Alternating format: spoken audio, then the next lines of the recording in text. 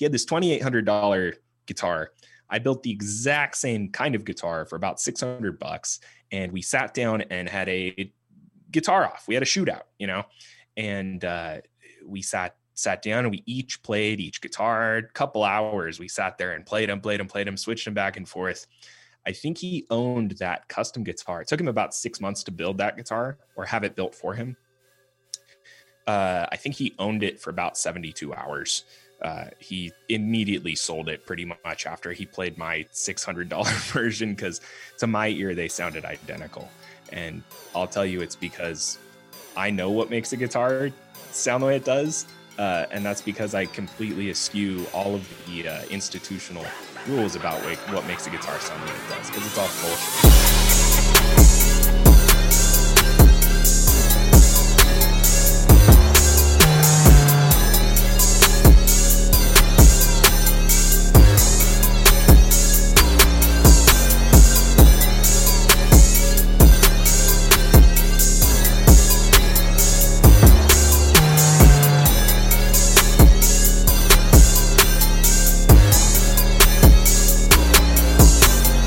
Hey, what's going on, everybody? Welcome to this week's episode of Trash Talks. Joining me this week, my friend, John Pagliotti, or you told me how to say it the proper Italian way before this. You want to help me out? John Pagliassotti. That's the Italian. Pagliassotti. Okay. I should probably do that. I think I might be somewhat Italian. I don't really know. Somebody in my family took that 23andMe, and it was we always thought we were Portuguese, but I think it was like Spanish Italian, and they just were in Portugal for like the last minute before they came here. Interesting. Yeah, see, like my family, the Pagliassottis, are in like northern Italy. Like I went and visited, and they were like, yeah, over that mountain is France. So, how Italian is that? Maybe they're a little French. I don't really know. It's all pretty arbitrary. I mean, that's true. The only difference is, it's just the food that we had. And even then, I mean, it's kind of an overlap. It's just the area. Yeah, right. Yeah. Like I think there's probably more similarity in language and food between that village in Italy and whatever village was in France right there than there is between that village in Italy and like a village in Sicily. You know what I mean? Yeah, exactly. It's kind of it's just for name, I guess. Well, I don't know. Apparently that ancestry is tracking something, so they're able to separate us by, I guess, just their arbitrary region. I don't even know what it would be at that point. Yeah, I don't know how they decide that. Like, is it based on modern political maps? I mean, if Austria takes back a piece of Italy here, are they going to change their whole algorithm? Like, what are they going to do? Yeah, because what was it? France grew like 5 feet the other day or something. Like somebody moved a boulder and it just like changed the border a little bit. Oh, did it? I didn't hear about this. Yeah, I don't know. That's my show tends to get into the weeds of nonsense. So just making sure everybody's up to date on facts they'll never need. Yeah, well, that's good to know. I mean, Viva France, good for them. Yeah. Actually, it might have been the other way. I don't even remember the story report. Somebody got 5. I think France got the 5 feet. Oh, man. For them, man. They've been losing a lot of territory in the last 70 years. So there you go. I'm not up to date. I don't know what they've been losing. I know they build, because they got nuclear plants right out on the water, right?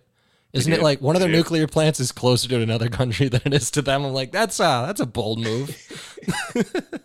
Yeah, right. I mean, I guess that's kind of a version of mutually assured destruction, right? Like, I guess that country's never going to invade because they're going to fuck themselves up more than anybody. Just hold my power plant, bro. Watch this. Yeah. Well, let's get everybody introduced on what you do. So you, the main thing I know about you, because I was a guest on your podcast, the Bands, Beers, and Buzzwords. And it was pretty fun. That was a fun episode. Yeah. That was a good one, man. It was a lot of fun, and I love having other podcasters on.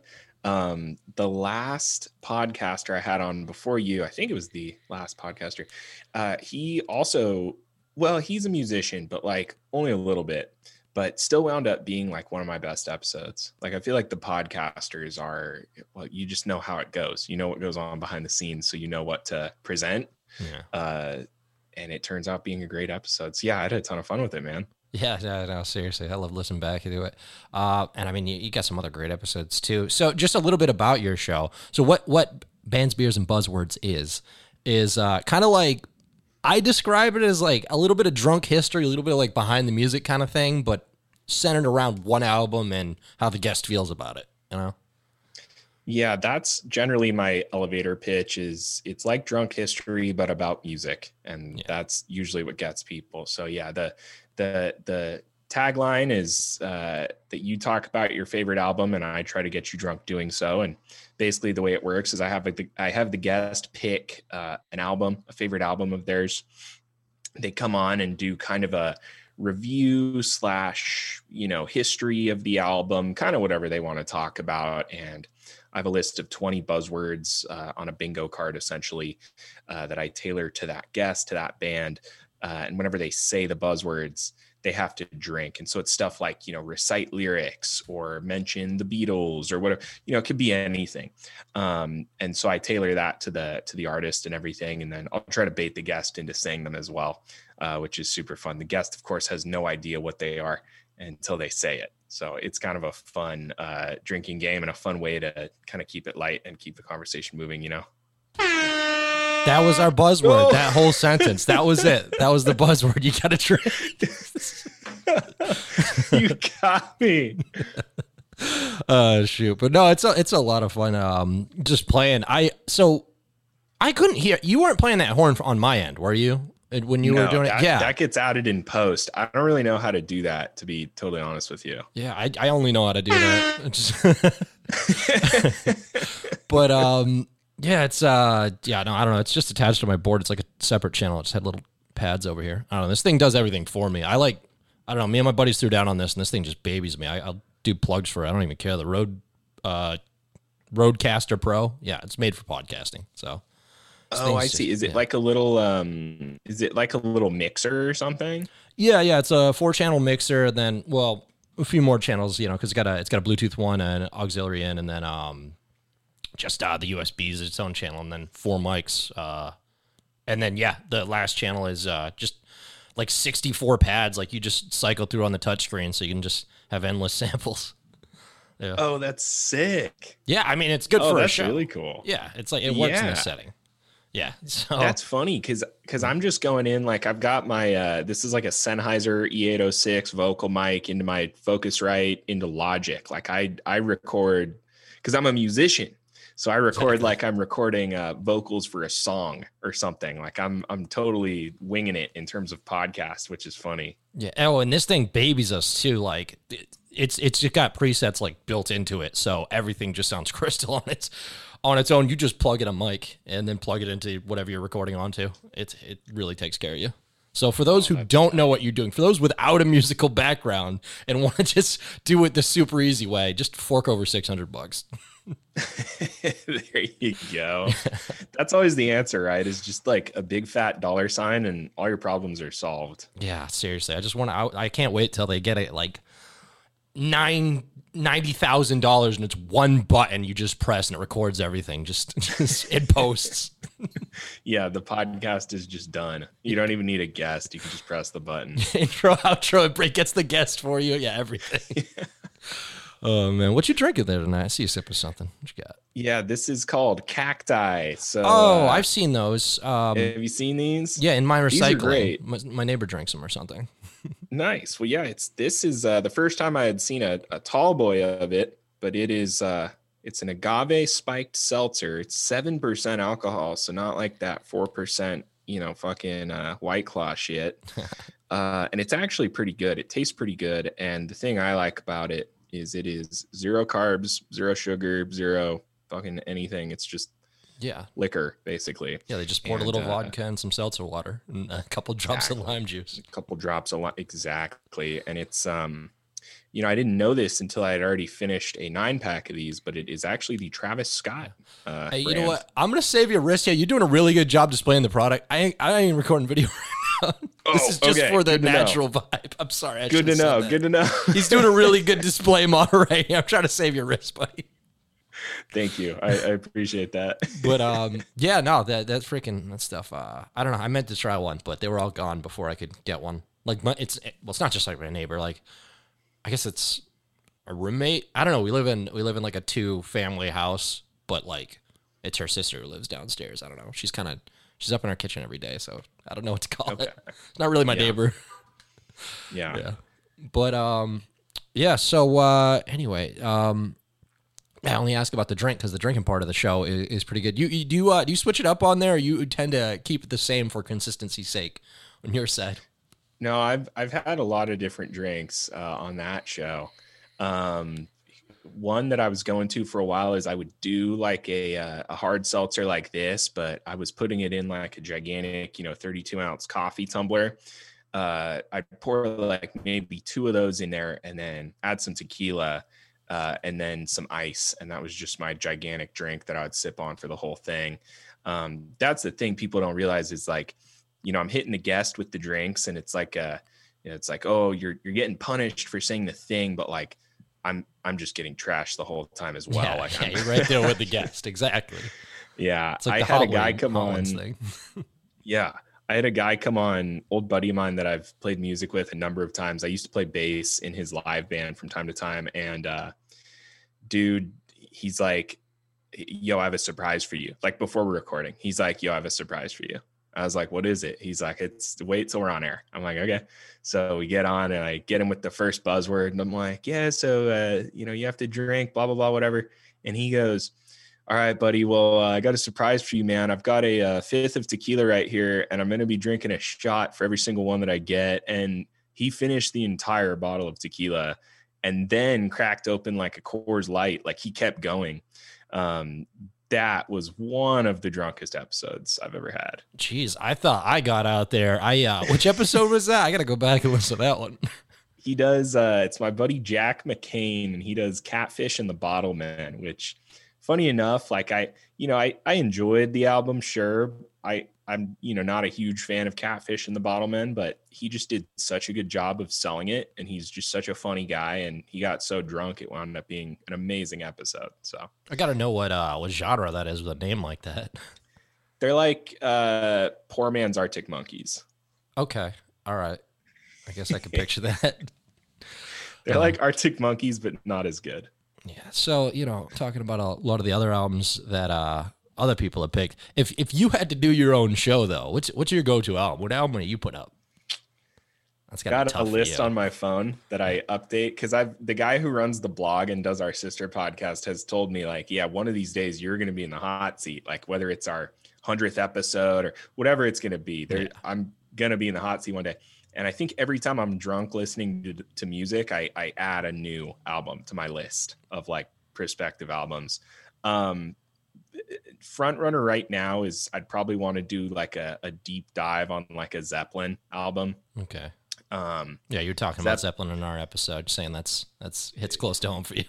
Yeah, they're pretty much my favorite band. But I had others, like I was thinking maybe some Pink Floyd. A buddy of mine did the Beatles. That one's going to be coming out somewhat soon. So I don't want to repeat the Beatles, but I don't know. At the end of the day, it's my podcast and I could repeat if I wanted to. So exactly. I mean, yeah, it's your format. You can do whatever. I don't even post some weeks. I just kind of, there's really no rules going on in my show either. It is what it is, man. I mean, with yours, you got more of a structure and stuff, but really there's some episodes. It's a joke. We just made our Discord and, somebody wrote that, and we usually play a game at the end unless Adam's not feeling it. Because we've just called off like half the show before. It's the drinking aspect on mine is a lot more dysfunctional. It's like less of a feature. It's more of kind of just a roll of the dice of what's going to happen by the end of the show. Might lead to an argument. Might lead to everyone just quitting. Yeah. That's awesome. Because you have what, 3 mics on your show? 3 main hosts, and then we have a rotating 4th seat. Okay. Yeah. Okay. I feel it. Yeah, that's sick, dude. I was listening to one.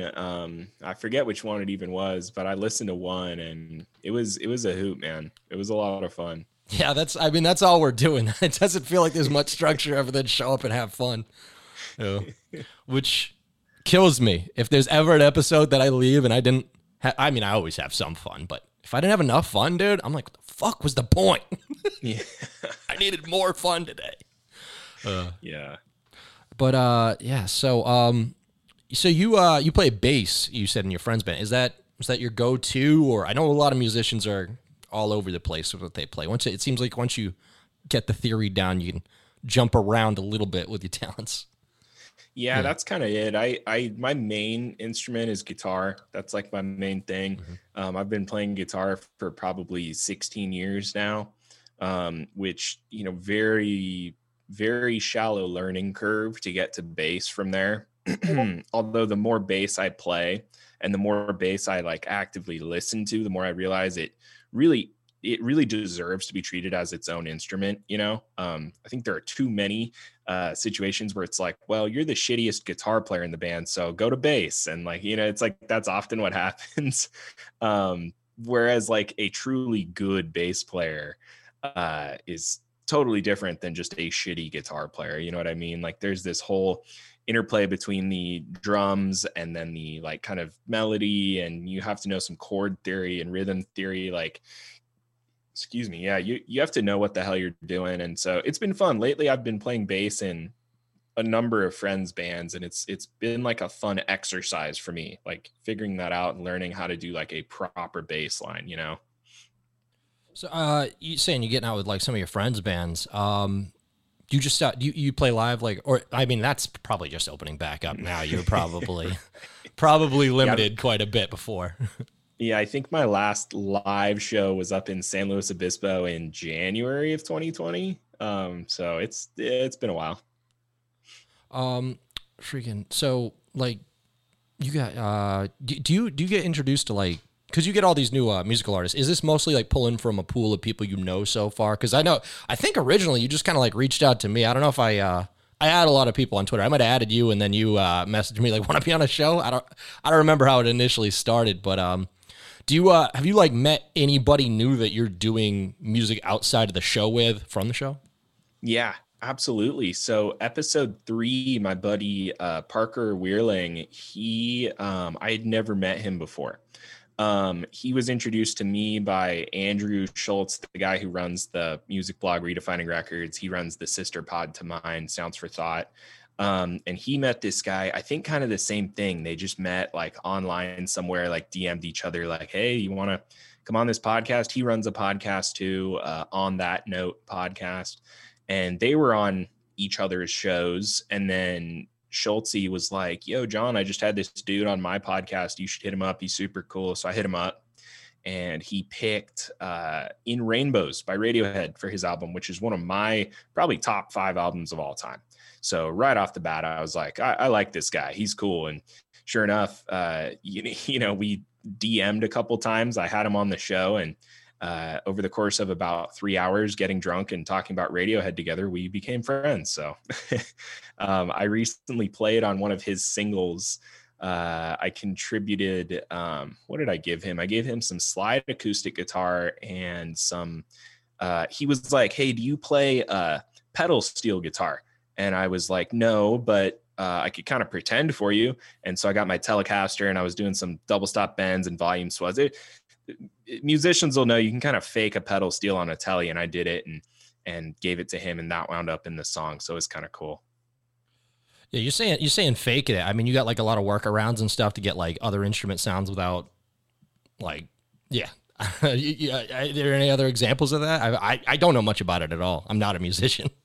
Yeah, the way you fake it, to be specific. There's something called a double stop bend where you you hold 2 notes with your pinky finger and then bend with your like third finger. Okay. So it kind of creates this sound of a chord. So 3 notes makes a chord, but one of the notes is moving. So it kind of goes from like what would that be? It goes from like the major 7th up to the root note, I think. I forget. Anyways, it's what a pedal steel guitar does when you hit the pedal. It bends one of the strings. Okay. So you're just doing that manually. I got you. So you're doing it real manually. Yeah. And then what the pedal steel guys like to do is they like to swell the volume as they do it, so it sounds real smooth. So there's a way to do that on your Telecaster. You reach down with your pinky and you get the volume up. It's way less ergonomic than doing it on a proper pedal steel. Just watching you now. You can do it. I'm watching you right now without a guitar, just moving your fingers around. And I'm like, yeah, that would, that'd be about 3 months before I can even strum one time like that. Yeah. So it's one of those things you pick up like along the way. And I'm obsessed with using the knobs on my guitar too. Nobody likes to do that anymore, but I love that kind of shit. And it generally works out for me. So yeah, I mean, I'm a big fan of like experimental and stuff. So half the time that'll get me more if I can see something in like a live performance that's just unconventional. Just like, even if it's like just show offy, like to a sense where it's like, you know what, you could just play that by doing it over here, but I fucking did it in a crazy ass way that you're just like, what? No one would ever think to make an instrument do that. Like I like the what's it called? I think it's the Zoothorn they call it or something, where it's playing like the reverb from how close your instrument is to the like speaker. Like Health, yeah. They run at the fucking speaker and then they run away to like get that fucking, I don't know, like crazy ass like reverby sound. Oh, and run away from it too. I hadn't even thought to do that, but yeah, that's an old trick. You just get like feedback where you get right up to your amp and hold your guitar there, and it creates a feedback loop. You know, the sound coming out of the speaker vibrates the strings, which is picked up by the pickups back to the speaker. It's a feedback loop. Love that shit. I used to do that all the time. My old band when I was in college was a little more like, you know, rock based. My current stuff is a little more indie kind of. That shit was more like rock, and I used to just have a lot of gain on my rig, and I would get feedback all the time. And same thing, show offy shit. Like there are certain chords you can get with one finger, right? You can kind of get this little triad at the bottom. It's like a little minor chord. So what you do is you like maybe slide up into one, and then you slide up over the top like this, and it just looks all cool. And it's like, you're not doing anything really differently. It's just the same notes, but it just looks cool. You're like up here, and then, oh, check this out. And then, oh shit, what did he do? Oh my God. Like, I used to, I had like one thing that was, cause the only thing that I've done like musically was, DJing kind of. So I can kind of relate in one thing. I came up with a workaround because, you know, people love scratching and shit. I came up with a workaround where I would loop something, or I didn't really have to loop something. You could use anything. It would work better with a loop because you could get more of like a nice, like I'm talking like a 16th of a bar, like this tiny little, almost like a note, just like just doing something like that. I would take that, I would fade all the way over to the other side, and I would put a gate on it so that you would get like the perfect chop. And then I would do the scratching motion, but instead of hitting the fader like the fucking DJs do back and forth and like getting it, you could do it so less sophisticated because it would just be like a perfect like 1, 2, 3, 4, 1, 2, 3, 4, 5. And so you could just scratch with it, and it would sound like I was going fucking nuts at the club, and I'm doing this, just one knob. But you could get it to go like so, like depending on how fast you moved it, would change the frequency of the scratch and shit. So yeah, it sounded like real professional scratching and looks impressive because my hand's doing all this shit. But my brother would just sit off to the side, arms folded, who's like, you know, a little more technical than me. And he'd just be, this is bullshit. As people would just cheer for it. That's awesome, dude. Yeah, man. Fake it till you. I mean, that's what it's about at the end of the day. Like if the crowd loves it, then it's valid, you know? Exactly. I mean, what else is DJing though? A lot of it is just I'm doing a lot more up here than you realize. I mean, some of the better stuff isn't. There's actual like technical DJing that's like I mean, just like that DNC shit. Yeah, what is that? DMC shit? I think they call it those like scratch battles. Some of that stuff is like technically impressive, but you know, just giving DJs a little bit of a couple points there right after I shit on them. Yeah. Oh yeah. No, it's for sure. Like it's cool stuff. I have a buddy who DJs, and I've given him a couple songs of mine. He's done sick remixes, or like I'll go down to his house. Excuse me. He lives down here, like on the Balboa Peninsula, like basically right on the water, like sick little house. And I'll go down there and just like we'll just jam like all night long. And it's like he's doing like DJ shit, and I'm just playing shit on guitar, and he's like remixing it, and then I'm playing over it. It's like, it's so much fun, dude. Like I love that kind of stuff. And it's like, I don't know, man, kind of like you made a great point on my podcast about how like any new music you hear, like even if you don't like it at first, you'll at least give it a chance and try to like find something about it that you like, and kind of just work through it. Like, I totally agree with that, man. Like, whatever. I'm a guitar player and this and that, so I'm like kind of supposed to hate electronic music or whatever, right? Like, it's fuck electronic music. But no, like, it's so much fun, like sitting down with him and spending like whole nights with him, just jamming on that shit. And it's like, dude, if you won't do that, like if you cut that whole thing out of your life, like what the fuck are you doing, man? Like, you're missing out. Like, open yourself up, Yeah, seriously. No, and that's always like something that was like a stigma behind, like when I was DJing, and it made me almost like not take it that seriously because I never pursued a career in it. Like, I would just, like I played at a couple clubs that were local and stuff. Like, you knew people. It was more from like hanging out at the club. Eventually you'd make a friend and then you could get a night there. It was just, it was part of like the social thing. But yeah, there's always like some kind of stigma around electronic. And I mean, just probably a lot more stigmas that musicians have in general is what I'm driving at. Aren't some of those so weird? Like, there seems to just be like genre wars and just, I don't know, maybe you could speak to some of that. Yeah, no, that's absolutely true, man. Like, musicians, you would think would be like super open-minded, like creative, like sort of like accepting people who are like always looking for like the new thing and looking for some new out there unexpected source of inspiration. Like, they're not. Like, the vast majority of musicians are the most fucking like paleo conservative, like tradition based people out there. Like, there are so many weird like kind of laws and rules written to music, like it must be this way, you must do it this way, and it's so fucking stupid to me, man. Like, here's a great example. I won't get too deep into the technical shit, but what I'll say is, like, in the world of guitar, there are a lot of kind of these ideas about what makes a certain guitar sound a certain way, right? And it's like, well, if this guitar is made out of this kind of wood, it's going to give it this kind of sound. And if it has this kind of wood, it's going to do this, and blah, blah, blah, blah, blah. Okay, whatever. Well, I don't really believe in that shit, which is sacrilege. The top guitar builders on earth would lynch me for saying this, but it's funny. The other day, I build guitars myself. And I built a Telecaster. I was just talking about my Telecaster. I built one, and I was able to do kind of a budget build because I went with basically a really cheap body. It was not super nice wood. So I did this budget build. It was about $600, all said and done. At the same time, a friend of mine was doing this really, really nice bespoke, custom Telecaster build. So same kind of guitar. He wound up he was willing to admit that he spent about $2,800 on it. Maybe he spent more, I don't know, but he had this $2,800 guitar. I built the exact same kind of guitar for about $600, and we sat down and had a guitar off. We had a shootout, and we sat down and we each played each guitar. A couple hours we sat there and played them, switched them back and forth. I think he owned that custom guitar. It took him about 6 months to build that guitar or have it built for him. I think he owned it for about 72 hours. He immediately sold it pretty much after he played my $600 version, because to my ear, they sounded identical. And I'll tell you, it's because I know what makes a guitar sound the way it does. And that's because I completely eschew all of the institutional rules about what makes a guitar sound the way it does, because it's all bullshit.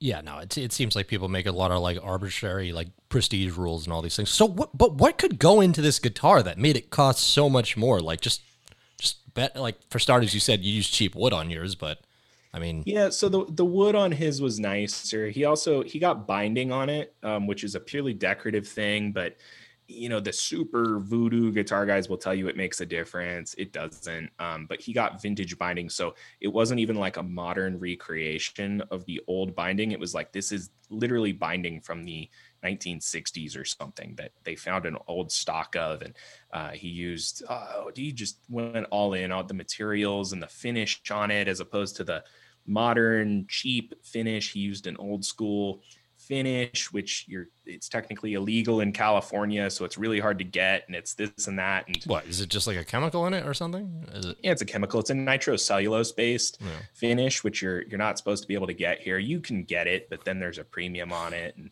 dude, Cali bans everything though. Like I see on almost like no other state, it's every product that has like a little marker on it. It's like California identified this as cancer causing. I'm like, well, thank you, California, for all your research.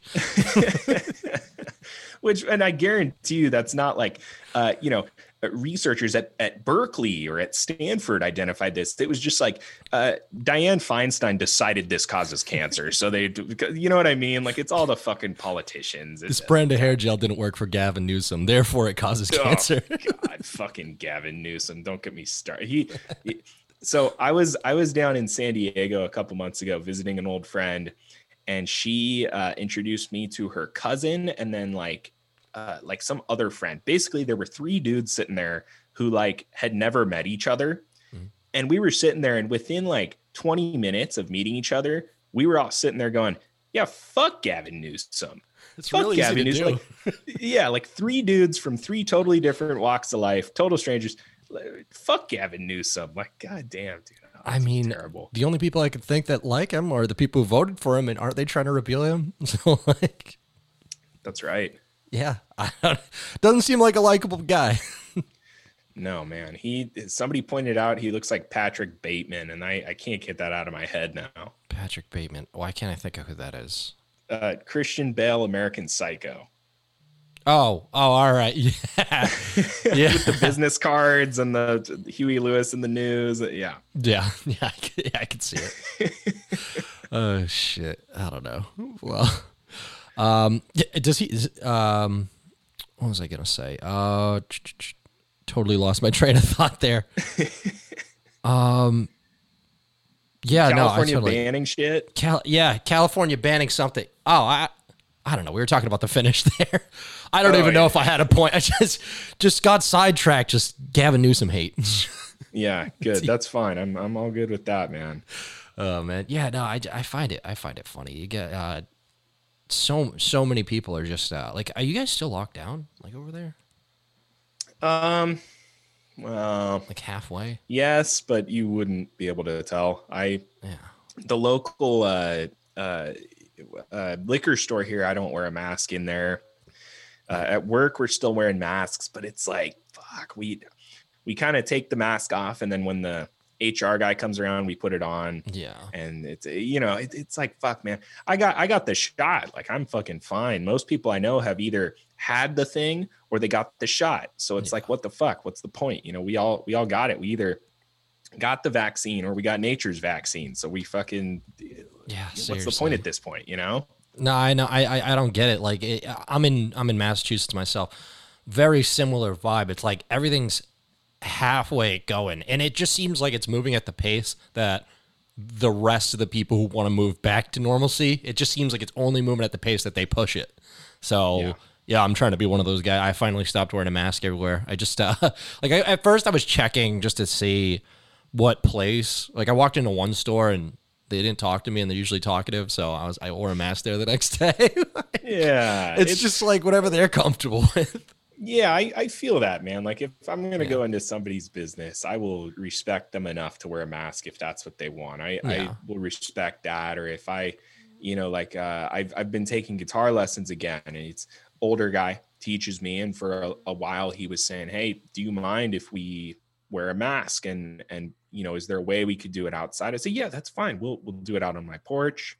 I'll wear a mask. That's totally fine. Like I will do that. Like I'm totally fine with that. If that's what you want to do and you're being cool about it, if you just say, hey man, like this is kind of, would you be down if we wore a mask for yeah, absolutely, man. Let's do it. Yeah, we'll do that. Whereas like, I don't know, I'm lucky. I've never run into anybody who is like militantly, like I've heard it both ways, militantly, like take that fucking mask off your face, or like, why aren't you wearing a fuck? You hear it both ways. I'm lucky I've never run into somebody like that. I just kind of operate on like, look, I really don't want to wear a fucking mask. I'm vaccinated. I really don't need to wear one. But if it's like somebody I care about or a business, somebody I respect, something like that, and they just say, hey, look, would you do it? I'll wear a mask for you, man. Yeah, I'll do that. I'm kind of at the point though where I'm moving towards businesses. Like I'll drive a little bit out of my way to go to the one that's not wearing a mask just because like I support you moving towards sanity. Like, and for the people who like, because that's the thing is like you said, like you're vaxxed and there's still some people who will look at you like, where's your mask? And it's like, I just kind of want to, I don't want to like, I think it's unhealthy to feed into your delusion at this point. Like that's true. That's true, man. Here's my like final straw. Is June 15th. So this upcoming Tuesday is officially the day that California ends the mask mandate. Yeah. So as of now, it is still officially California law that we're all supposed to be wearing a mask. So it's, okay, whatever. After that Tuesday, like I'm sitting here kind of worried that like my place of work is gonna like make us keep wearing masks. Cause it's, if you're a business or a private party of some sort, you're allowed to say, well, no, you still have to wear a mask in my business. So after Tuesday, that's when I'm going to be like, all right, what the fuck? Like, come on. Cause as of right now, it is still technically law that you're supposed to. So if you're still doing it and it's right now, okay, fine. Sure. Okay. Sure. I respect that. But after Tuesday, it's like, man, you're really going above and beyond for these fucking masks, huh? Aren't you? Well, I'm 4 weeks past that point, I think. We finally had our mandate end, and I'll say that's why I was kind of saying we're at the point where it's how fast other people are going to push it, because it's becoming a percentage thing. Like I saw it as soon as it became over like 51%, it was 75 the next day. Like most people not wearing their mask. You just need to see other people doing it and it getting more and more normal. But I don't know, man. It's still, there was one place that I was asked, and yet again, like that's the thing is I'm still going to respect private business, but I'm also noting that and taking my business to other businesses that want to get past this faster, because I mean, some of this insanity, like we kind of could have got to this point like maybe 2 months prior. A lot of other, or I mean, really, if you want to get into it, I mean, Florida never shut down, dude. We could have of October last year, kind of the information was in and we knew what it was. Now other places like obviously the places that stayed shut down at higher rates and stuff, but they were also the ones hammering on the lockdowns for the majority of the time. So I don't know, man. It didn't seem like it was following the science after a while. I think October of last year was kind of a landmark that we had answers, and Florida was doing just about middle of the pack. Yeah. So, and what's wild too is like seeing all the people, like your point about like the delusional people is like, I just saw a tweet, which I think it was CNN or somebody, which I don't know how much I fucking trust CNN, but there was a tweet from some sort of verifiable source that said like 71% of registered Democrats think people should keep wearing masks after they're vaccinated. And I'm like, what? That's not science, man. No. Like, what do you mean? Fucking like, I say trust the science. I fucking believe trust the science, which the science is if you're vaccinated, you're fucking vaccinated. So fucking be done with it. Like we're done. I'm done, man. I know you're not publishing the video, but yeah, you got your fucking card, man. I'm done, man. Screenshotted, bro. Coronavirus. I own you now. I heard those things got PII on it.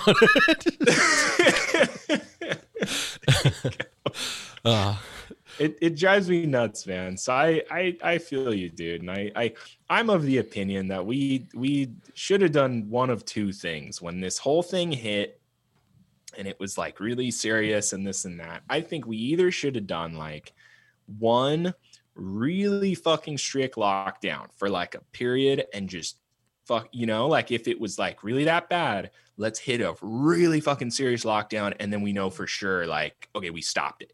We fucking cut it off at the roots. It's done. But we didn't fucking do that. So I'm like, we either should have done a really strict one for like a really controlled burn for like a period of time, like a short-ish period of time. Mm-hmm.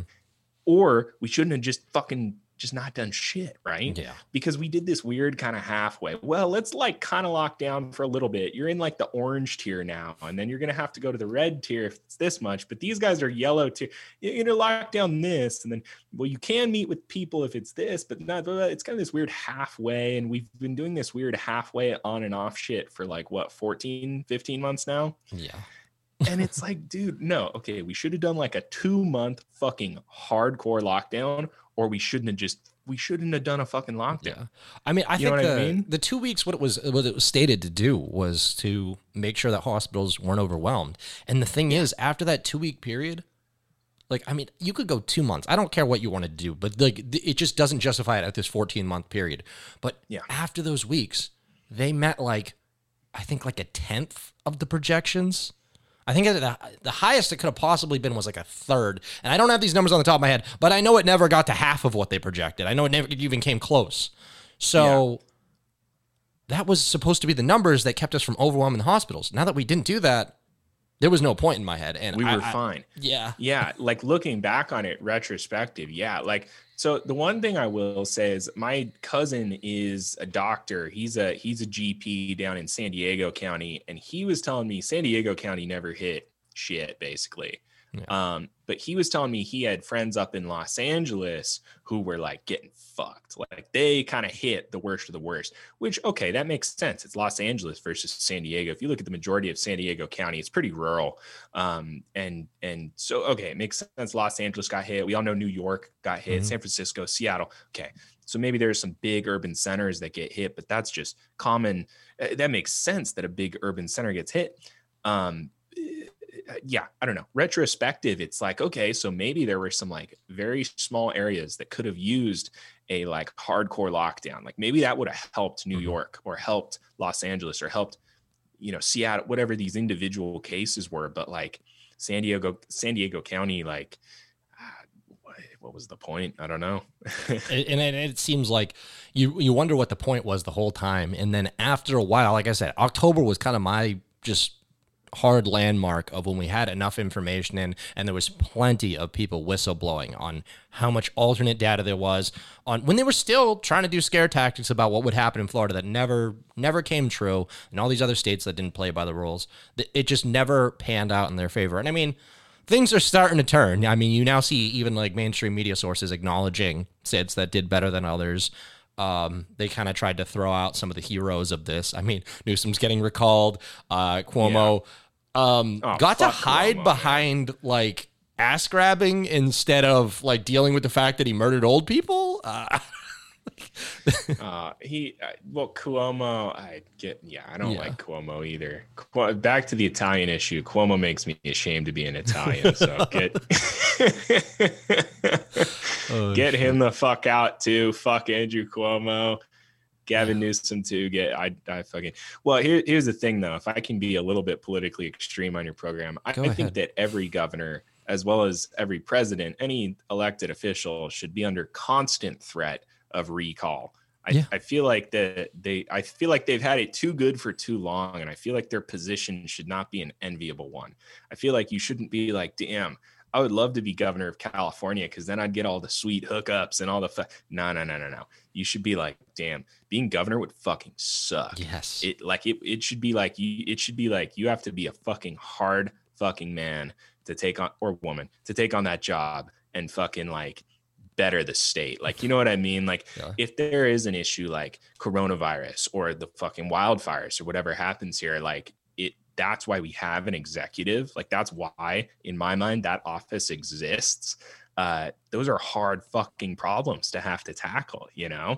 So we need fucking hard men or women to tackle them. Like we don't need fucking pretty boy Gavin Newsom. No. Fuck that, dude. I don't know. I think that any executive should be under constant threat of like, we're going to fucking kick your ass out if you don't fucking do good for us. You know what I mean? You're definitely not going too extreme for this show. I mean, I describe myself as a radical anarchist. I would love politicians to be scared. Like a lot of my more left-leaning friends and stuff, they look at I look at it as two ways. I look at it as horrible optics for the Republican Party. But the leftists look at it like some horrible thing that like bruised the image of our country and like the heart of a nation or something. But the January 6th, some people don't want to call it an insurrection. Some people want to call it a coup. So like there's many sides to this. But the way I see it, I just like left to right. Guys, you don't want them terrified up there? Come on, shake them up a little. Exactly. Dude, when that shit went down, I was in my group chat with my buddies and some of them are like big time, MAGA. One of them's like a QAnon guy too. They were like, yeah, like we're taking back the country, this and that. And then, half the other ones were all, oh, it's so fucked up. And I'm like, look, man, like whatever reason they did it for, like, whether I agree with that or not, I think it's fucking cool that they kicked in the fucking door at the Capitol building and made those motherfuckers cower under their desks. Like, God damn it. That's what those people fucking need. They need a taste of that. Yeah. You know, like they need to know that we're the ones in charge, not them. You know, they're our fucking public servants. We elected them. They should constantly be working to make sure that we are happy. You know what I mean? Yeah. And, you know, they, you see, like, I remember a while ago, they were saying you couldn't criticize this female senator because she voted against $15 minimum wage. And she did like a little, like Bob when she voted no against from it. Arizona. They got so mad about that. And then the response, which tends to seem how this woke crap is often used, they're like, you can't criticize a woman's body language. And seriously, they hit you with that. You can't criticize a senator's body language. And like, that's too sensitive today. This country was founded at a time when tarring and feather a politician was like, that was chill. That was some real dope shit. Like, that was like, yeah, that's what you should be doing. That guy fucked up. Bring it back. Bring it back. Seriously. They really, like, politicians should be scared. I don't know. It's crazy to me that we've reached a point where, you can't criticize their body language. Like, think of how fucking far gone we are from what this country was founded on. And you know what? Some of the people who are pushing that, they don't like what this country was founded on. So I don't know. That's right. That's goddamn right, dude. They're lost, man. They're lost. Yeah. They're lost. I agree with that, man. I think we should be constantly criticizing our politicians. And if you're we need to change it from like right now, if you're trying to be president or even governor or like any of these spots, you're the kind of like egotistical motherfucker who's like, I don't know, like, I know better than everybody. I want to rule everybody's lives. I want to tell them what to do. And I deserve all the sweet hookups along the way. Right. Yeah. We need to change it. We need to change that whole perspective to where it's like, you know, damn, like, this is going to be a fucking hard job. Like, this is going to suck. But like, I care so much about this country. And like, I see the issues at hand that like, I'm going to fucking persevere and make this country a better place. Like, that should be the fucking attitude of the people running for office. And part of it is our whole frame of reference is not like that. Like, we need to fucking flip the script so that it's like, being a politician fucking sucks. It's a hard job. And you need to be fucking hard to do it, you know? Yeah. I mean, I'd like to see something like that. I'm more so, I'm from the cynical side of, I don't think anybody can handle getting appointed power. I'm like against most unjust hierarchies, I'll say that. Because most of the authority that comes from the top down of this country is just completely unjust. It's complete, just nonsense, self-appointed authority and just creating problems to justify themselves existing. Like, I see it as the people against the state. And so I'd like to see some people that I'd like to see it more of a difficult job, but I'd also like to see it as a ineffectual job too. Like, I don't want politicians lording over us as much. I'd like to get it out. Like, I right now, like, I see one of the biggest problems in this country is that it's a complete duopoly. People play it like sports, and then their egos are so tied up in these two old men that don't give a shit about you. That like to the point that they'll stop talking to family members over the sports game that they're both playing against us. Like, I see the Democrats and the Republicans to really just be on the same side. It always just moves down the field. Like, essentially, there's just progressivism moving constantly forward in the Democratic agenda, and then the Republicans just occasionally catch up and make it law. Like, they're the ones who took away assault rifles. They're the ones who took away the gold standard. There's the ones who handed this country over to China. Like, it's just progressives keep moving the dial, and then eventually Republicans go, you know what? That's us. Yeah. Well, dude, talk about assault rifles and stuff. I'm here in California. I'm not going to put anything on camera right now, but let me just say, like, there are people here in California. I'm just going to stop talking. All right. Basically, but recently we actually had a big victory in the Ninth Circuit court involving our Second Amendment rights here in California. That's something I haven't touched on in my podcast. Most of my podcast guests, being musicians, are pretty left wing, which I'm down with that. Like, I'm pretty down with some fairly like left wing views. Like, my political view is like, I'm against a tyrannical government, but I also believe that like a corporation becomes exactly the same as a tyrannical government. So like to me, like Jeff Bezos and Donald Trump and Elon Musk and Joe Biden are the same exact kind of dude, you know? So I think we see pretty eye to eye. I'd say that. okay. Yeah. Okay. That's good then. So I get it. I'm down with it, but so I tend to have like left-wing people on the show, which is fine. But yeah, I never really get a chance to touch on my more like right-wing views. But yeah, like here in California, we just had a big victory in the Ninth Circuit Court of Appeals where it looks like we're going to have our assault weapon ban lifted finally. Well, shit, that's not a place that I'd expect to be leading the charge, but yeah, nice. Yeah, it's good shit, man. I will say, you were touching on, people are definitely armed in California. The most armed person I have ever met in my life was from California. I helped my old boss move, and it was just a computer. And oh, did I lose you here? Oh, okay. No, it just lagged for a second. You just froze up for a second. Anyway, No, so it was a computer and an armory, and then just a few like just ramen. Yeah. Just like I'm talking boxes of magazines. Like they're like they I always laugh at that. They're like, there's like 3 guns to every person in this country. I'm like, yeah, and like 10 guys have half of them. Yeah, exactly. It's like Ted Nugent and like 3 other people. Yeah, they have the majority of those. Seriously, it's so true, man. Yeah, it's no, they so really true. they meet the stereotype of the gun nut. Like there really is that guy. And hey, you know what?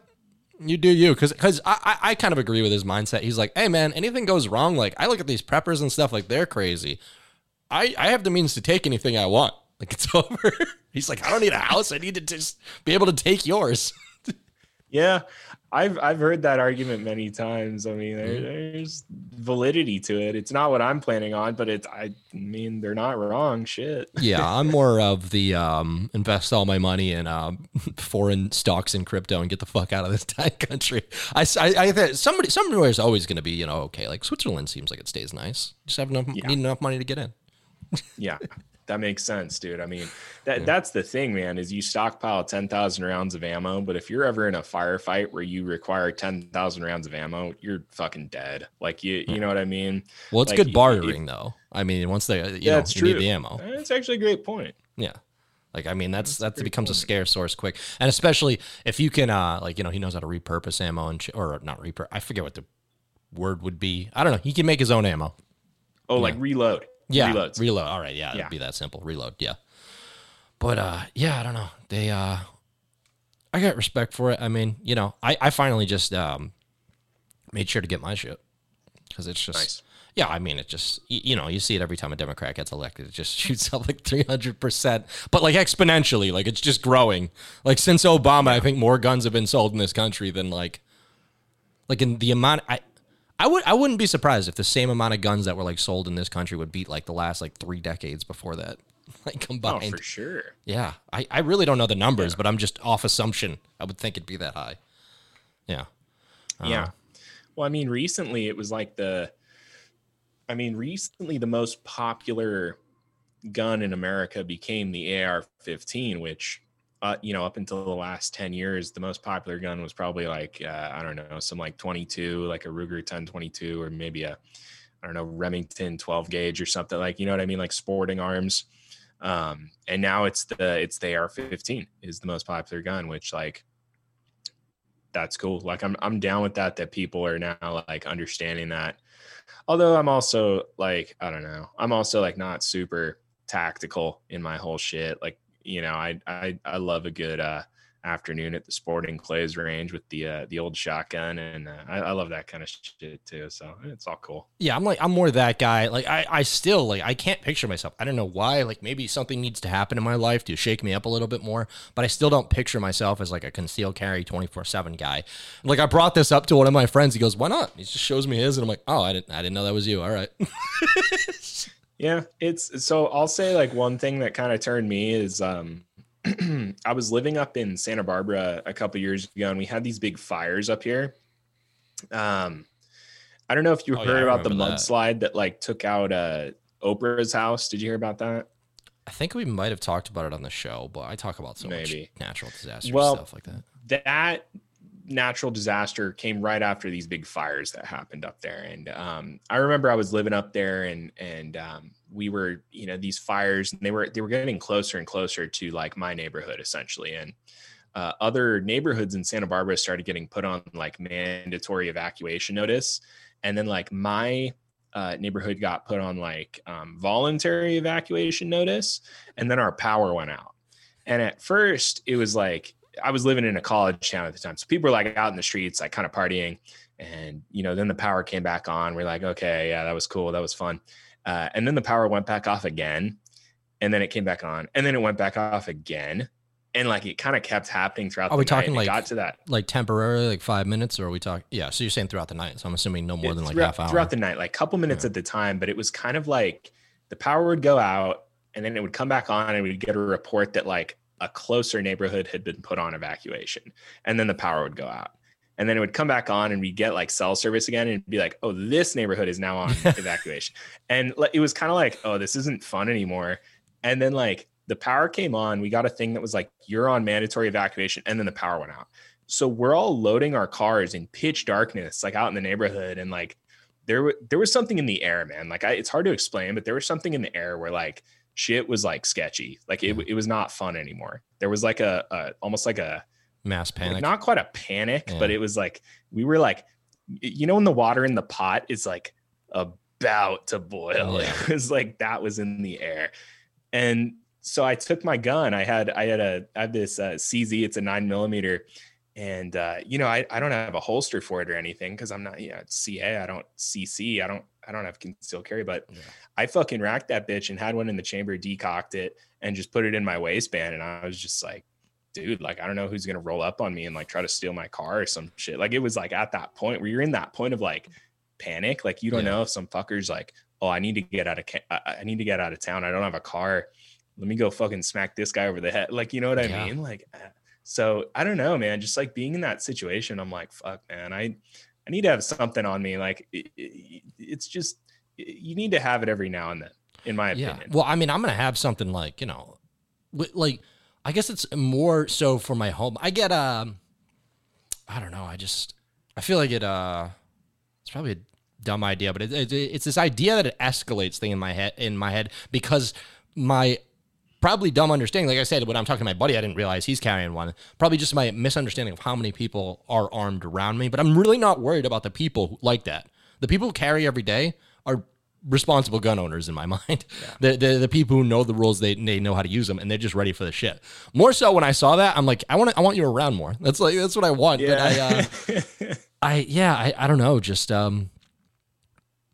like, I don't think I'm like hot tempered like that, but I just don't like the idea of having access to a gun at any fucking emotional state. Like, you know what I'm saying? Sure. And in my house, it just feels different. Like, I don't know what it is.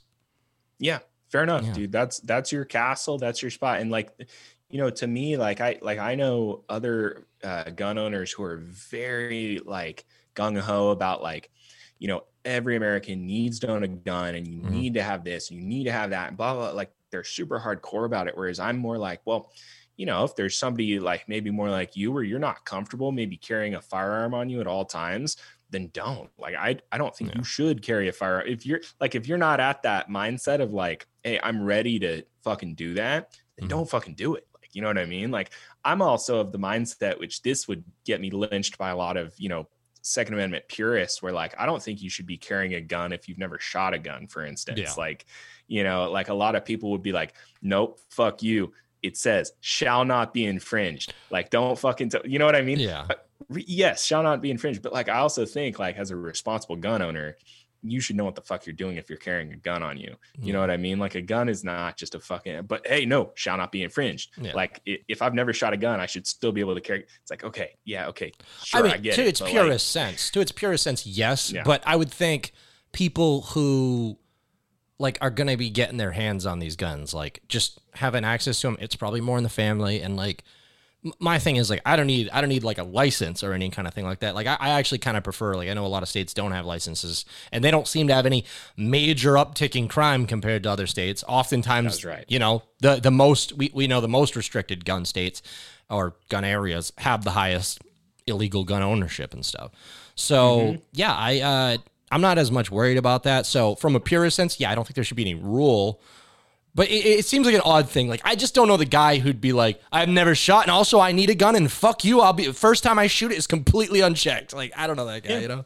Yeah, that's absolutely right. No, you're absolutely right about that. It's and maybe it's an unfounded fear of mine, because you're right. Like, I don't know anybody who's just I'd say maybe I know like one or two yahoos who have gone out and bought a gun, and I'm like, you own a gun now? Jesus Christ. Oh my God. There's definitely some people I don't want with a gun. I know what you mean, but I guess I'm saying, like, from an untrained aspect, I don't know what the level of training would be for me, but like, my training is limited to, I was just taught a few extra, like, it was mostly like legal and stuff. Like, it was like, hey, here's what you can't use a gun for. I know you've seen movies, you think that's what a gun's for. That's not what a gun's for.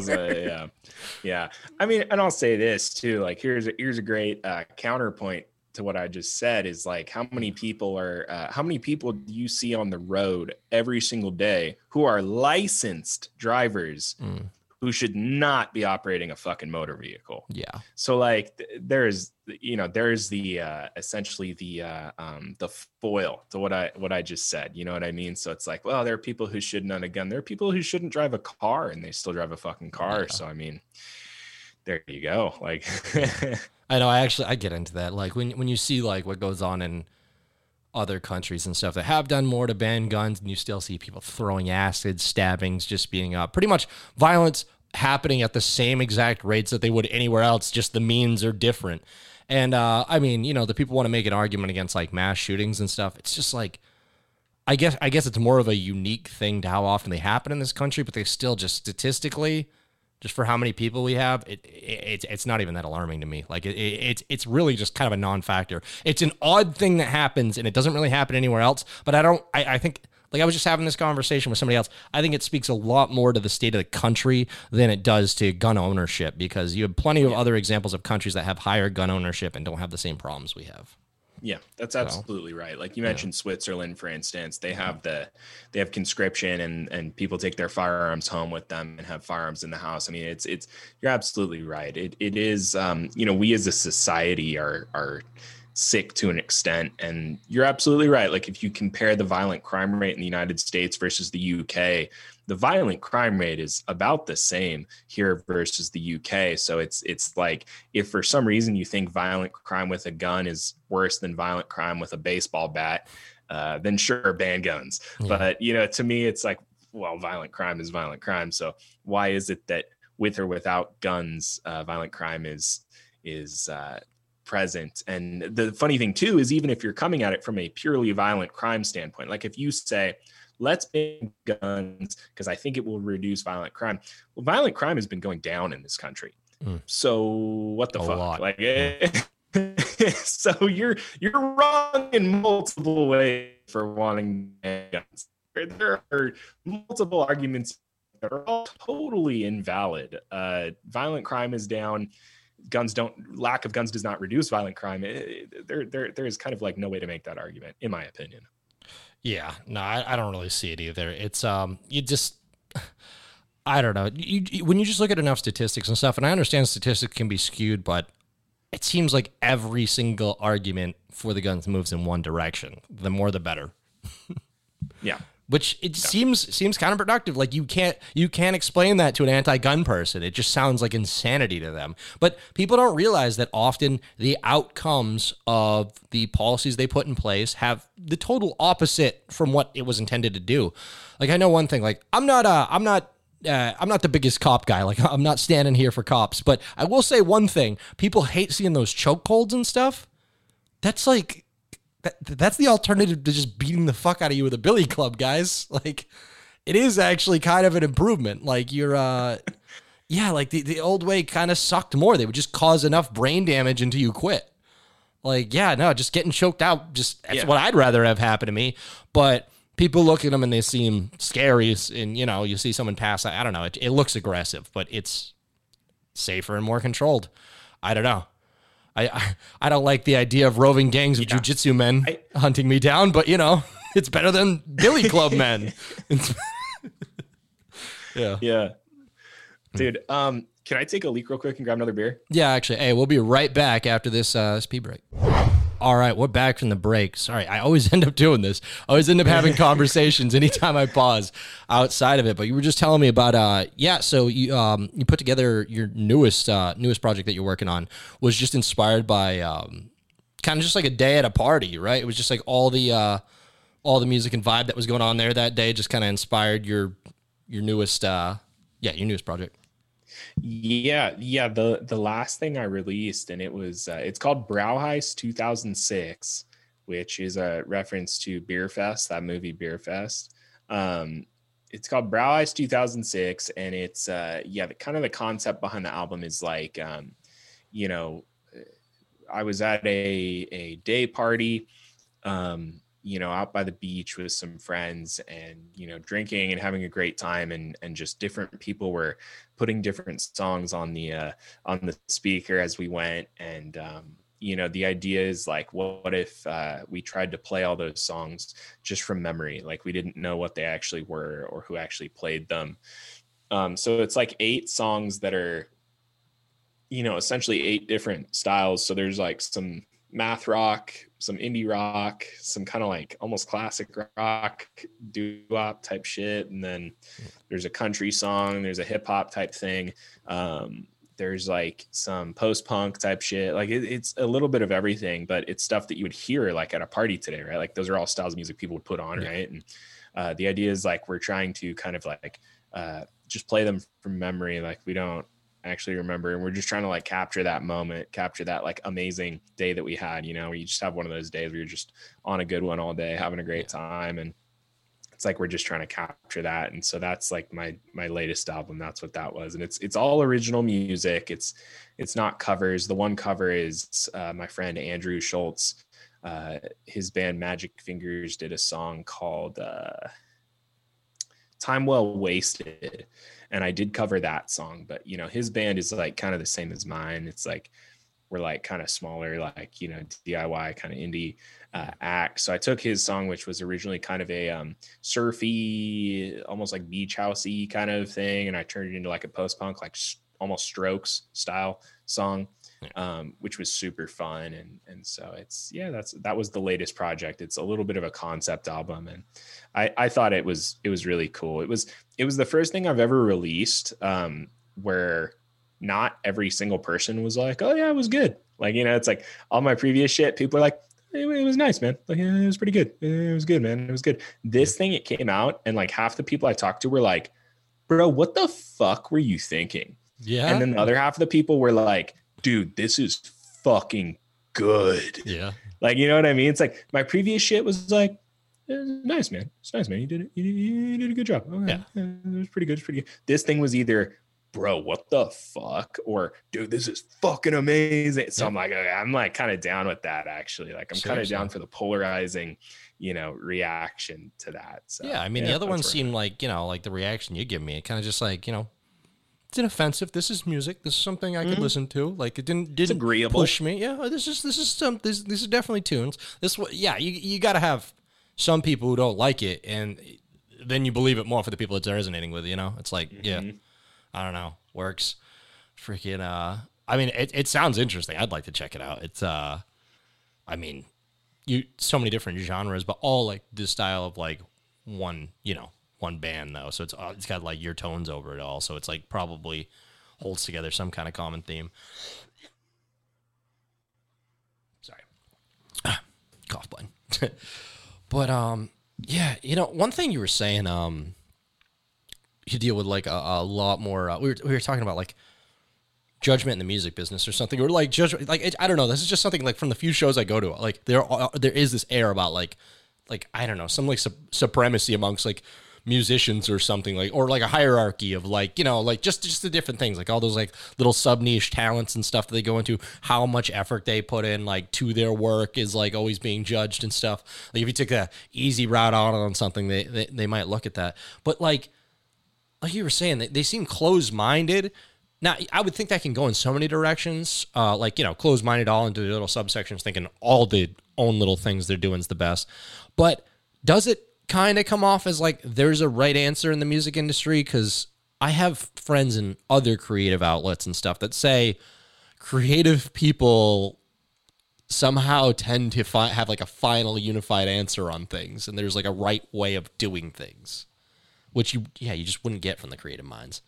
Does it feel like a pressure? I mean, yeah, well, the pressure I think comes from above first, and then disseminates to the lower levels, and then is put on each other by the lower levels. But what I mean is, like, it's really hard to make it as a musician. Yeah. And there's definitely a perception of like, this is the style of music that makes it, or like, this is how you have to be to make it. And so like with that perception out there, there's definitely like the guys who really lean hard into that. Yeah. And then there's going to be the people who look at those guys and be like, look at that fucking sellout poser motherfucker. Like, you know what I mean? Yeah. There's going to be the backlash to that. It sounds similar to like the world of comedy, you know, like there's only so many positions. People view it in like this scarcity mentality, and yeah, they're all eating each other alive. So it just more so comes from trying to keep yourself on top. So you might as well be agreeable with the most people, but also dominant in that agreeableness, and make sure everyone knows your agreeableness is the only way to agree.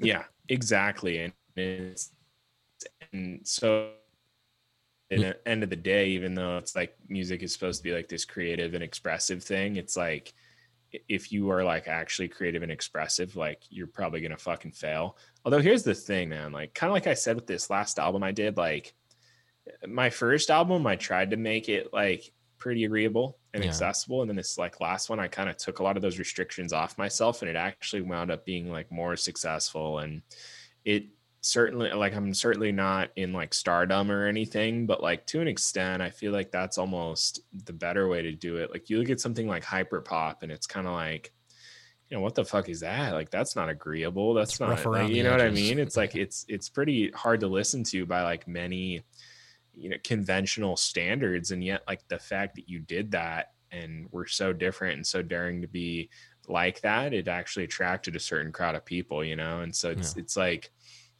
I don't know. I still think there's like a way to do it as a musician and just do your own thing. And, you know, it's going to sound so cliche, but yeah, just be like unapologetically you and just do your fucking thing. And, you know, the right people will find that. That's like kind of more my opinion now, is like, don't put any limits on yourself. Don't, you know, go into it with any preconceived notions of like, this is how I need to present myself a certain way or whatever. It's just like, you just fucking, you have an idea for a song, just do it and just do the song. And if it's not your genre or not your style, that's really how this last album came to be, is I just had all these songs in my head that were not the same genre. And I said, well, I'm just going to make them anyways. You know, it's just so, you know, fuck it. And so I packaged it in a very agreeable way of like, oh, well, here's the concept behind it. Okay. That's okay. Nice. I like that concept. It makes it a little more palatable. But yeah, at the end of the day, I wrote 8 songs in 8 different styles and put them all out. And there you go. You know, it's like, fuck it, you know? You know what I think it is? I think the story behind it, like, it's a good sales pitch on what it puts it in perspective for what might not be, like you're saying, it's unconventional. It might not be palatable to a lot of people, but it kind of puts it in perspective on where your mind should go listening to it. So it opens the opportunity to deal with like the more experimental aspects of it. Yeah, exactly.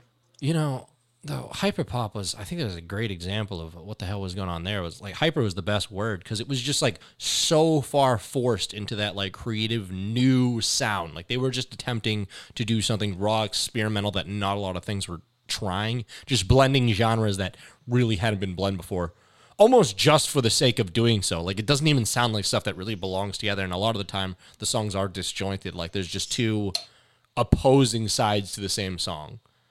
Like, they complement each other, but only by being so drastically different, like a compare and contrast thing. And I don't know, man. It's even then, like, that's one of those things you saw very quickly. It got defined as something. It got put into a box. there started to be a sound. And while it was this like hyper dive into like something no one had ever done, that sound was then recreated and then stuff sounds similar to it. And already I see the memes everywhere. The hyperpop artists eat each other alive more than anything. They're just sniping each other on fucking social media, just coming up with some reason about why they all bit each other's shit in one of the most unique genres out there. Yeah. Yeah, it never fails, man. It never fucking fails. And it's just weirdly like musicians are so like that. Like I've been in so many situations where like your bandmates are fucking tearing you down. It's like people say being in a band is like having 4 girlfriends.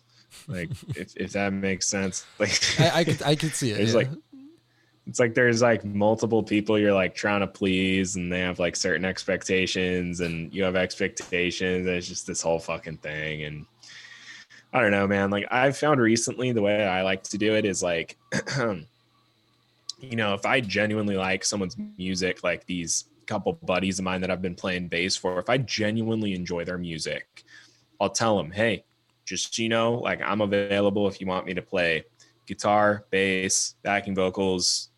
I'll shake the shaker, like whatever the fuck. I enjoy your music. If you ever need me, let me know. I'll come play whatever you want me to play. And it gets me a lot of gigs, like way more gigs than just, well, I'm going to rip a sick guitar solo up here at my thing, and people will just, you know, beg to have me in their band, or you know what I mean?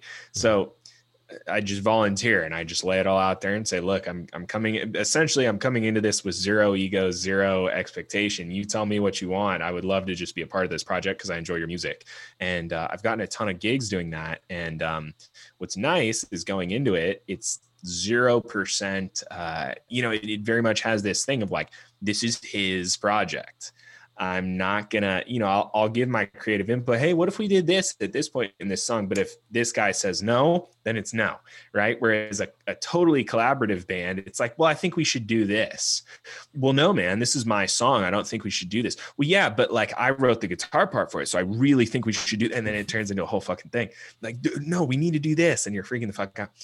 But here's the thing is then like after I play with these guys a little bit, I play in a couple different bands, and I'm like, okay, like low key, I'm like, okay, who am I like really vibing? Okay, I really vibe with these guys actually. And like after we finish a project, maybe I'm like, hey, would you guys be down to play like some of my music sometime?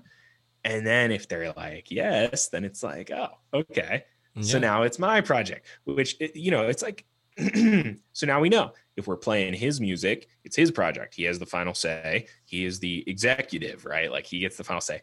But if we're doing like one of my gigs, now I'm in charge, right? I get to get my fucking rocks off on being the guy in charge, the sole creative, you know, it's this and that. So I've found it works if there's like defined roles, right? It's like this guy, he gets to have the final say in this project, but I get the final say in this project, and now everybody's happy, as opposed to we're all in here just butting heads over this one band, and we all have different ideas of where the band is supposed to go or what the band is supposed to sound like. So we're all going to freak the fuck out, and we're all super passionate about it because we poured our heart and soul into it, but we all have totally different ideas, and it's just going to be a fucking nightmare, you know?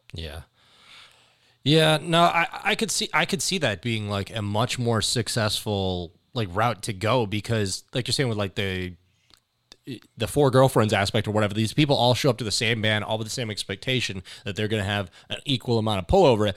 You kind of just show up after the fact, like, I'll help out over here, I'll do that, but if I need help from you, you know, remember what I was to you? Like it's like you kind of lead by example by just doing what not a lot of people are probably doing in the industry. Everybody's probably all like going for their own thing right up front, or it's always like an expectation, like I do this for you, then we're going to do my stuff, but it's 50-50. You just kind of seem to put yourself out there, feel things out, no expectations, and just where it goes, and then, this guy seems like he'll help me out, you know? But you're just kind of putting yourself... It's resistance. Yeah.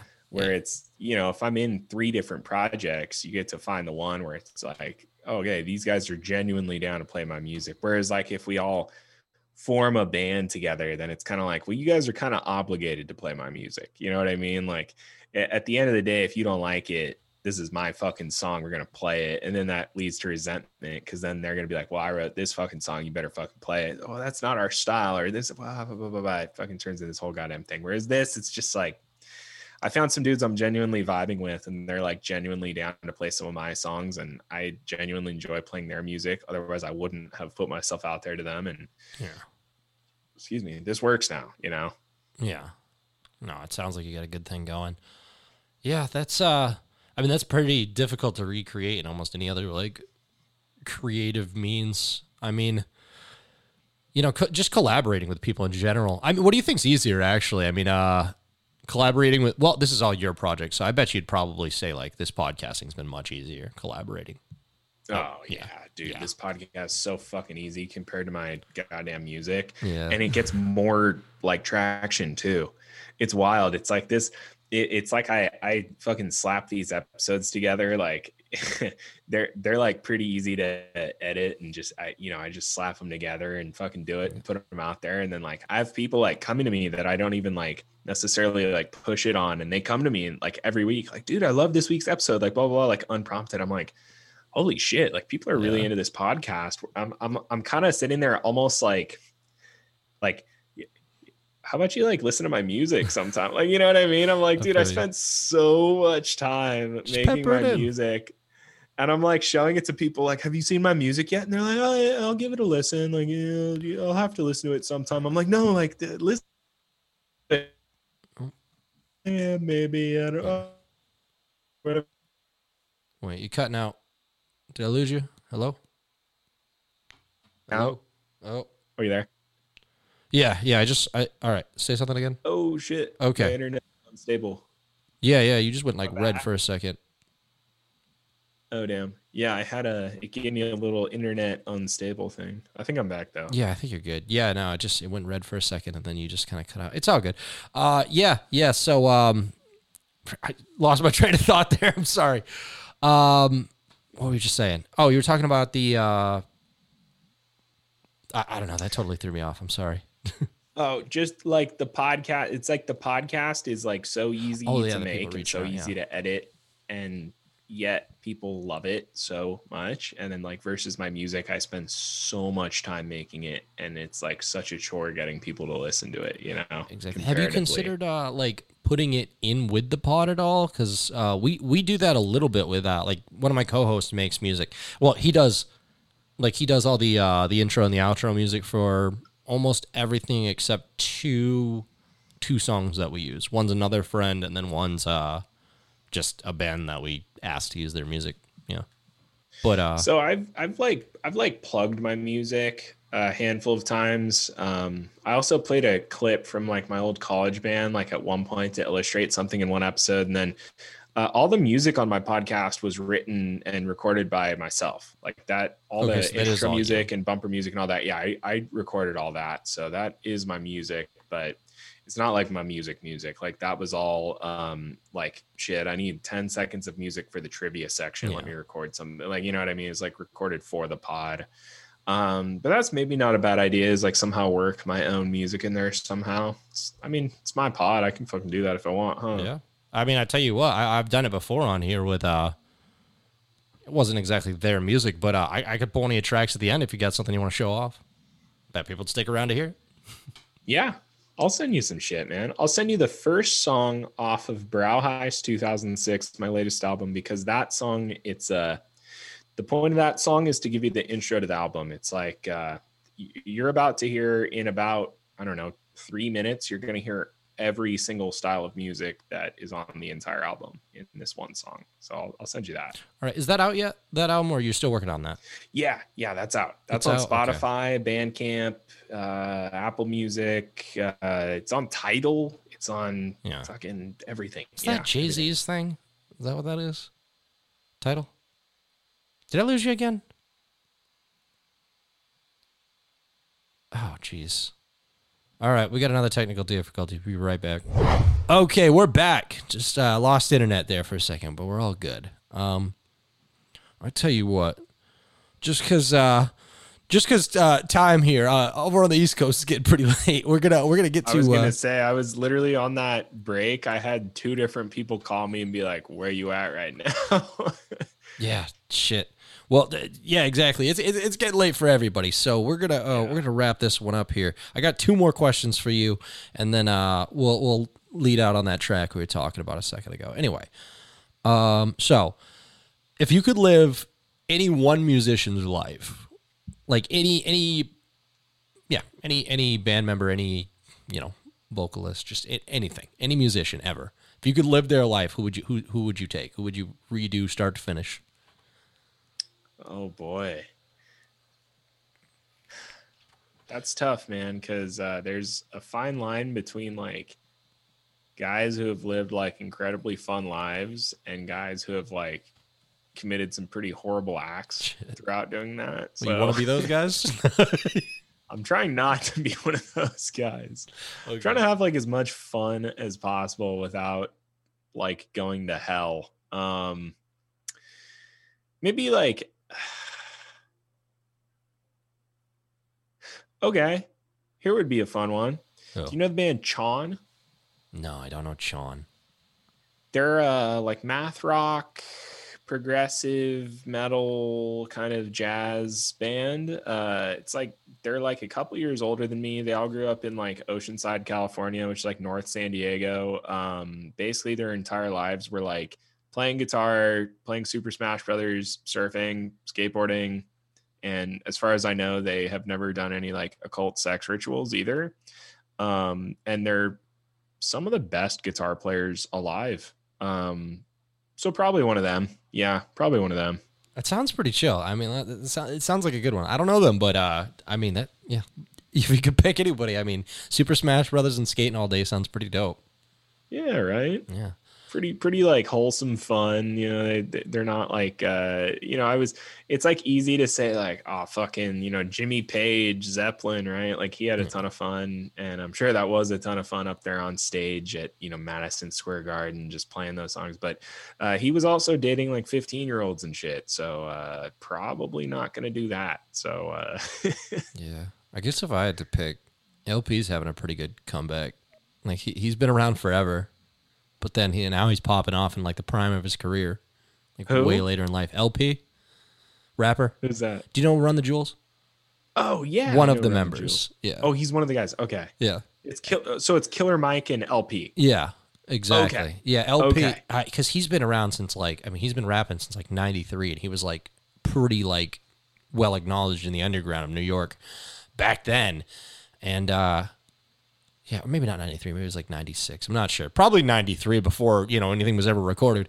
But, no, he's just been around forever. And then just like way later in life to have like another arc that's way bigger. I think that'd be pretty dope. That's tight, dude. Like already That's be really cool. established, set for life, albums that like your community likes, and then all of a sudden go mainstream just way later with another project that you can have way more fun with. It seems like he's having more fun with it. It seems a lot more laid back than his previous works. Yeah. That's sick. Yeah. I would also say maybe like Ed O'Brien from Radiohead. I feel like he's probably the most normal guy out of that band, but he still got to be a part of Radiohead for their entire career. Seems sick. Yeah. I like the weighing everything. It does seem like it's like, wow, these great lives they live, but also like really every great one has some fucking skeletons. Yeah. All right. Last question I got though was, all right, so there's like I said, these guys are complicated. They live complicated lives. Many have experienced tragedies before and after that led them to be these complicated people. What is one musical tragedy, a death, a horrible breakup for next to no reason? So, I don't know, just something, some music tragedy that you could undo. What would it be?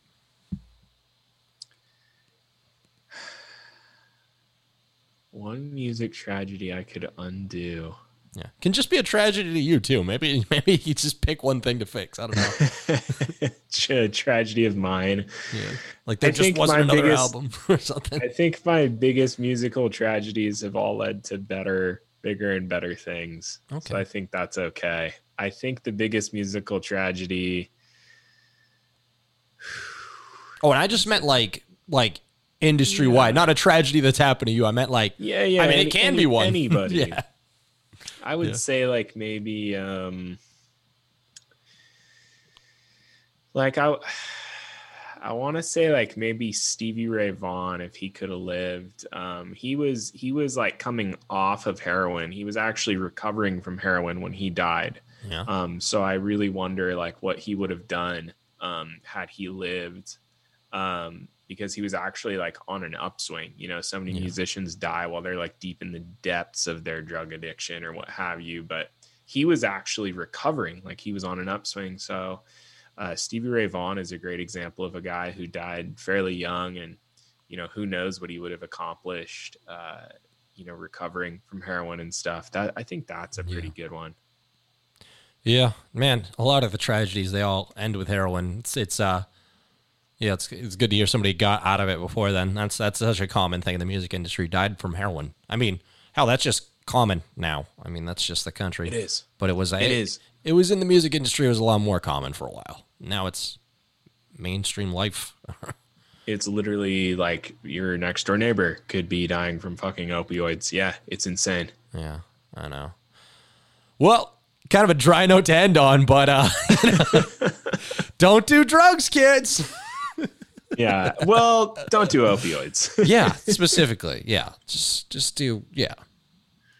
I mean, I did create them like yesterday, but you know, that's light. Don't do drugs, kids. That's it for. Actually, you got anything you want to plug before we close out here? Delta Dagger Music on Instagram. I didn't even ask you about the sister project. You brought it up like twice. What's the whole Revelations Records thing? Oh, Redefining Records. Records, sorry. Okay, so my buddy Andrew Schultz, he started this music blog.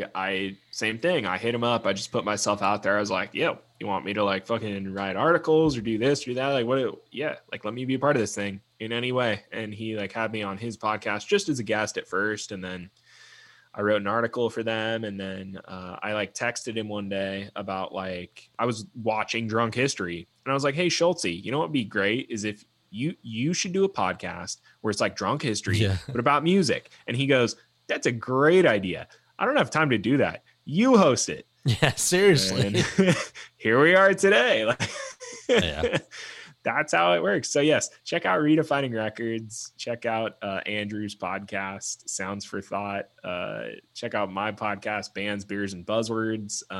Check out me on Instagram. I am Delta Dagger Music on Instagram. That's my music. That's my podcast. That's my like personal shit. It's my everything account. I have all that shit going in there, and I still barely post. So yeah, there you go. That's me. That's it. All right. Well, that's it for Trash Talks this week. Everybody have a good night. And John, name the song that we're playing here. The song is called Die Up by Delta Dagger. Play it out. Here we go. Good night. Die Up.